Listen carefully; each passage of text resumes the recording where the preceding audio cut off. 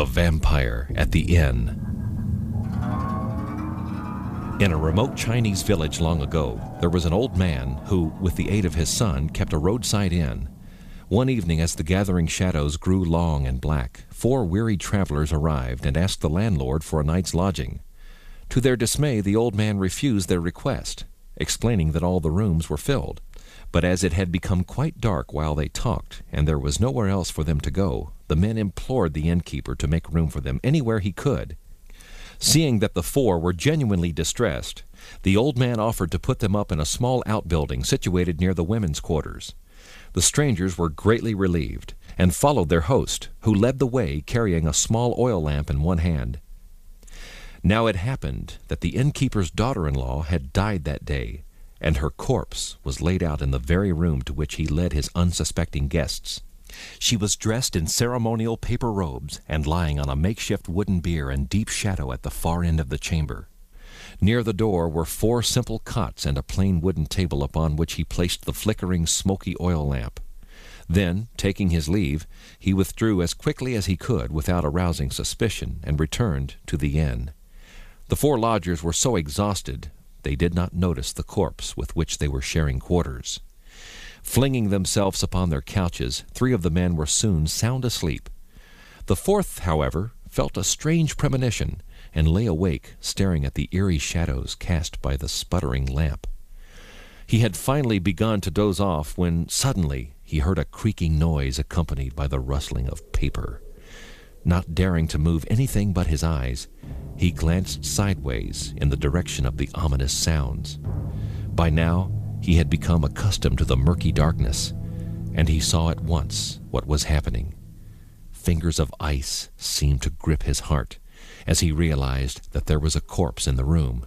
Worse yet, the dead body of the girl was rising stiffly from the bier, the dim light revealing the ghastly pallor of her lifeless face. Paralyzed with terror, the poor man beheld the animated corpse standing upright. In the next moment, the dreadful creature began gliding unmistakably toward the 3 who slept. As she reached the first man, she bent silently over him and exhaled in his face. She rose up and repeated her action over the 2nd and 3rd sleepers. The 4th man, by now half dead with fright, pulled the covers over his face, held his breath, and listened for what seemed a veritable eternity. A chill came over him as she approached his bed and bent down as she had over the others. But then, hearing footsteps recede, he stealthily peeked out from beneath his coverlets and saw her ascend the bier and stretch out, corpse-like, as before. For a few moments the man lay still. Then, ever so cautiously, he stretched out one foot and kicked the nearest of his companions. But he shuddered, for it was like touching a dead man.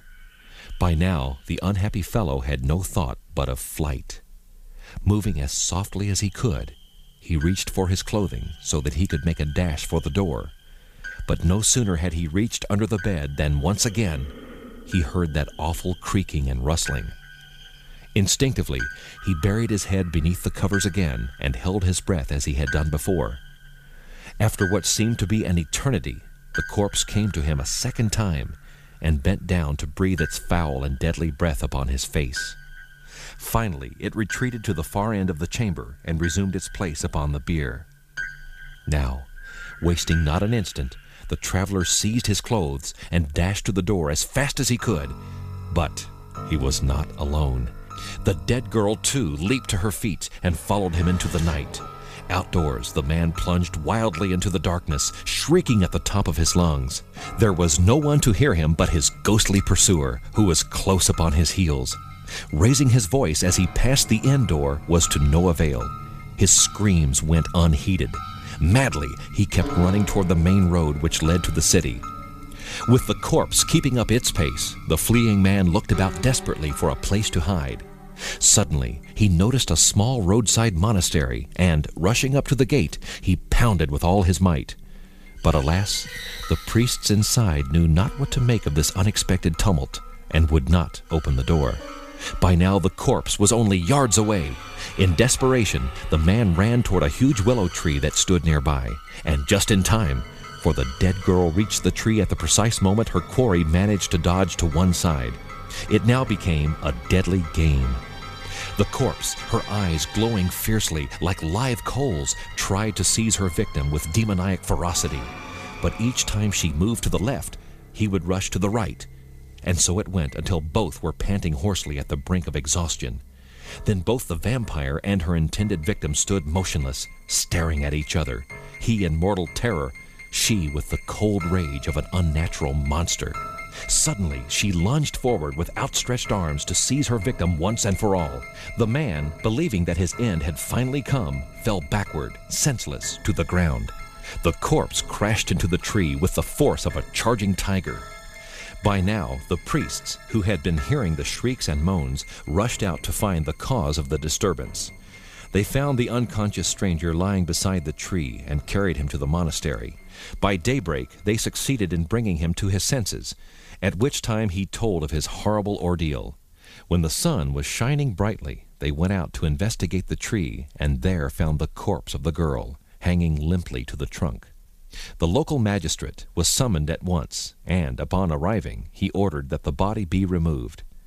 This was impossible at first, so deeply were her long fingernails embedded in the tree. Finally, she was detached, and word of the night's dreadful events were sent to the inn, where, by now, the other 3 travelers had been found dead. The innkeeper had the body of his daughter-in-law brought back, and the man who had survived requested that he be given a certificate attesting to the truth of his tale. The magistrate complied with the man's wishes, and he was accordingly sent home.